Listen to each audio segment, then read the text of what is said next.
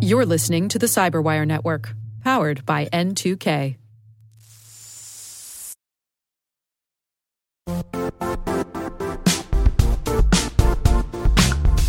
Don't struggle to align your organization's cybersecurity with business risk. Get the only solution that goes beyond reacting to threats with vulnerability and risk monitoring. You need the next evolution of MDR, and only Critical Start delivers it. Critical Start doesn't just monitor and respond to threats. They put you in control by detecting suspicious activities, quickly responding to contain threats, and identifying your most critical assets and protecting them against vulnerabilities and exposures. With continuous visibility, expert guidance, and measurable risk reduction, Critical Start has redefined what it means to manage cyber risk. Demonstrate provable security maturity to your leadership while positioning your program to achieve the greatest risk reduction per dollar spent. Stop fearing risk and start managing it with Critical Start. Visit criticalstart.com and request a demo today. That's criticalstart.com.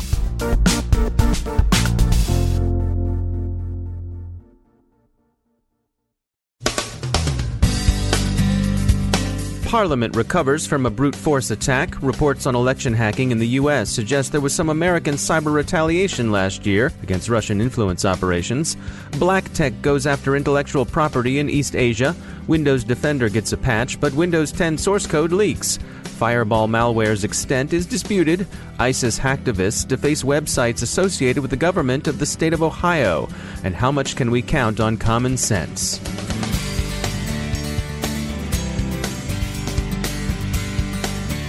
I'm Dave Bittner in Baltimore with your CyberWire summary for Monday, June 26, 2017.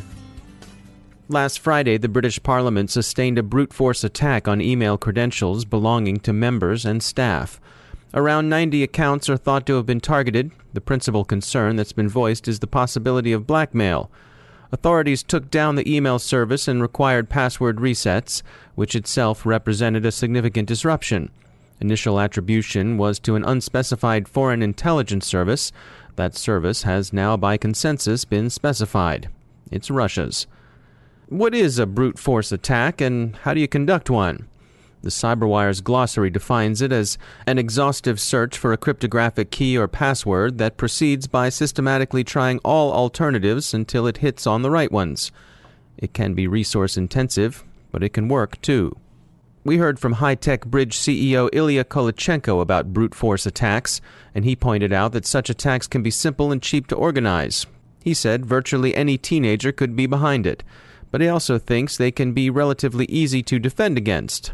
He said, quote, "A simple brute force attack can normally be detected and blocked within a minute." He draws the lesson that fundamentals are still being ignored by governments that ought to know better. Those fundamentals, he thinks, include two-factor authentication, strict password policies, and regular audits for weak passwords and non-compliance. Other measures like advanced IP filtering and anomaly detection would also help.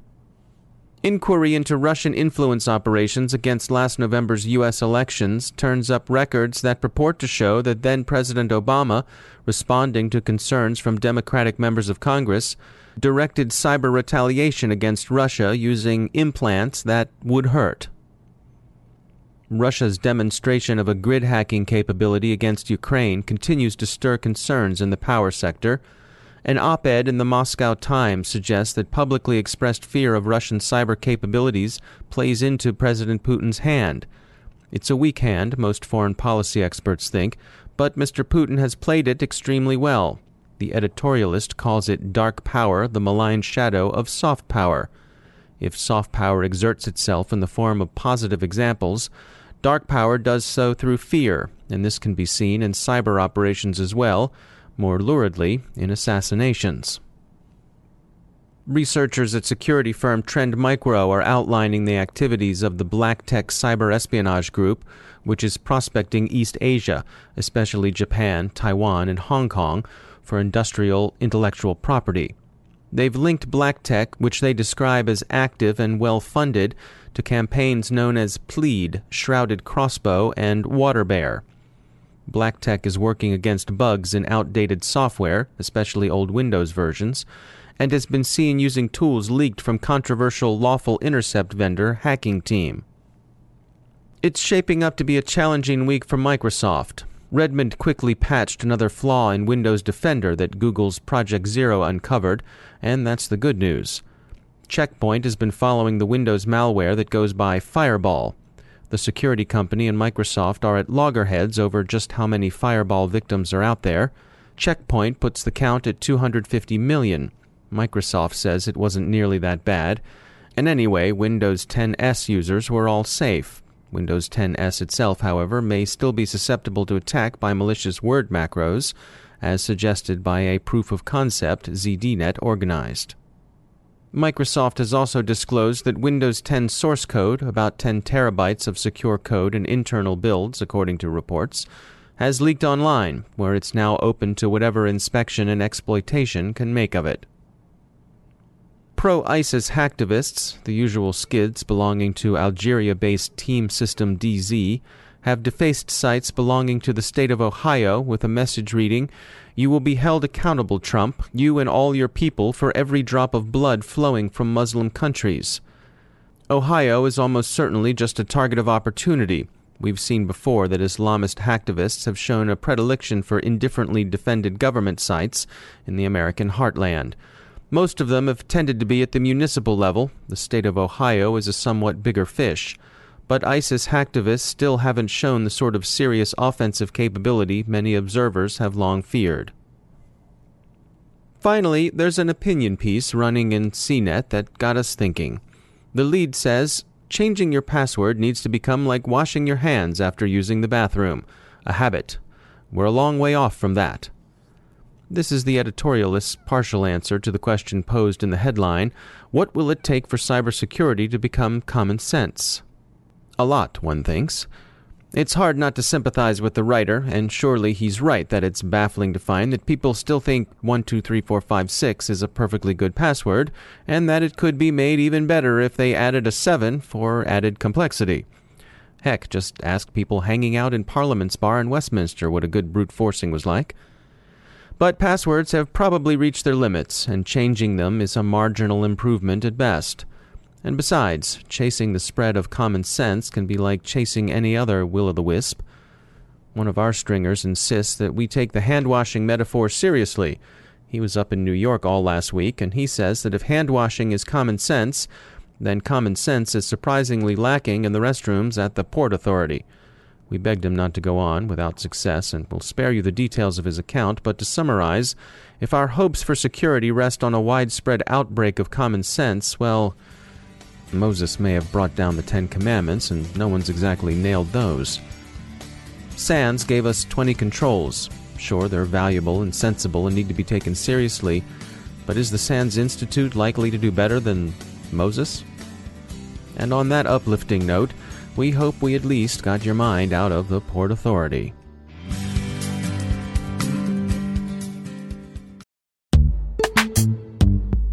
Every day, your IAM tech debt grows. Your multi-generational services struggle to work together. Building an identity fabric can fix this. It makes all your identity tooling stronger and allows you to connect any app to any service you want to use, with zero coding, zero maintenance, and zero app downtime. Strata's identity orchestration platform separates the identity logic from your applications, so you can optimize existing IAM tools and manage them in a single control plane. Now, every vendor, standard, and architecture work together. In short, building your identity fabric means you can secure your non-standard apps, keep your complex access policies, retire outdated IDPs, and modernize in record time. So build your fabric with Strata Identity and get rid of tech debt for good. Visit strata.io/cyberwire, share your identity priorities, and receive a pair of AirPods Pro. Offer valid for organizations over 5,000 employees. Connect today at strata.io/cyberwire.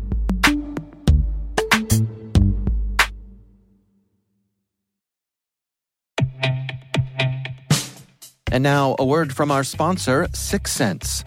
Sixth Sense provides award-winning cloud-based automated endpoint and vulnerability management solutions to streamline IT and security operations. With its advanced platform, businesses gain complete visibility and control over their infrastructure, reducing IT and security risks and optimizing operational efficiency. With Sixth Sense, you'll get real-time alerts, risk-based vulnerability prioritization and remediations, and an intuitive automation and orchestration engine so you can focus on your core business goals, confident in the knowledge that your enterprise is secure, compliant, and running smoothly. To learn why enterprises choose Sixth Sense, visit sixthsense.com.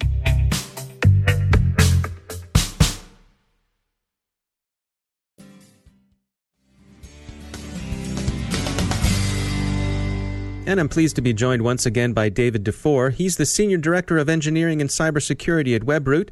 David, welcome back. We wanted to touch on phishing today. It's that attack vector that just doesn't seem to want to go away. That's right. And David, thanks for having me back. Phishing continues to be the number one way folks get infected, and it won't go away. You're absolutely correct, most likely, because it's a great business model. I can blast out a bunch of emails with malicious links that redirect people to sites where I'm trying to get their account information. And even if I'm only getting a 0.1% or even less of hits, I'm getting a lot of valuable information from people who don't realize that they're giving it to me. And we've seen some high-profile phishing attacks lately. Yes, we have, with people emulating Google Docs, DocuSign, and these are very professionally done. They look very authentic, and then once you've given out that information, the nefarious actors are able to breach those sites and get to your information. So it's being very diligent, because they're getting very good at this type of attack. And if I'm someone whose job it is to protect my organization's network, this is one I think that leaves me scratching my head, because what I'm really up against is human nature. Yes, and David, I might have said this to you before, and the folks around here get really tired of hearing this, but in 1988, when I joined the U.S. Air Force, one of the number one ways of attack was someone figuring out how to get your username and password, and here we are almost 30 years later, and the number one form of attack is someone trying to get your username and password. Really, this all boils down to teaching the user how to identify a phishing site and not being drawn in. This is strictly a user product. There's a lot of tools we can put in place to try to block those URLs and block those sites, but they still get through email systems and email filters. And at the end of the day, if we can educate our users, that's the number one way of prevention. And what about the notion of the carrot versus the stick, of rewarding people for doing the right thing versus punishing people if they make the wrong choice? That's a great idea, and in fact, I think a lot of folks would like to figure out how to do that better. I don't know what the carrot is, but I do believe that that's probably the better way, so people are conscious and they're more aware rather than being fearful of something. Yeah, it seems like such a complex problem, because on the one hand, you can stand up technical solutions to this and try to defend yourself against, if someone has accidentally compromised your system, that insider threat. But again, it's just so hard to fight against human nature. People are curious or lazy or just will click those links. They will, and the single biggest piece of advice, if you're going to go to a link, is type it in that address bar. Don't click the link. And I know it's fun to look at the YouTube video and things, but typing that link in is the most sure way of getting to where you want to go. All right, David DeFore, thanks for joining us.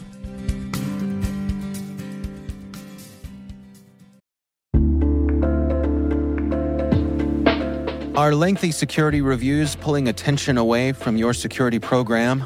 With the largest network of trust centers, Vanta can help you streamline security reviews to win customer trust, save time, and close deals fast. Proactively demonstrate security by showcasing key resources like your SOC 2 or ISO 27001, and provide real-time evidence for passing controls. And when a security questionnaire is required, Vanta takes the first pass for you. Visit vanta.com/cyber to take a self-serve tour. That's vanta.com/cyber.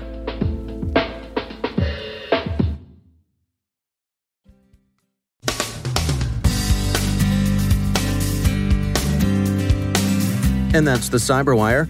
We are proudly produced in Maryland by our talented team of editors and producers. I'm Dave Bittner. Thanks for listening.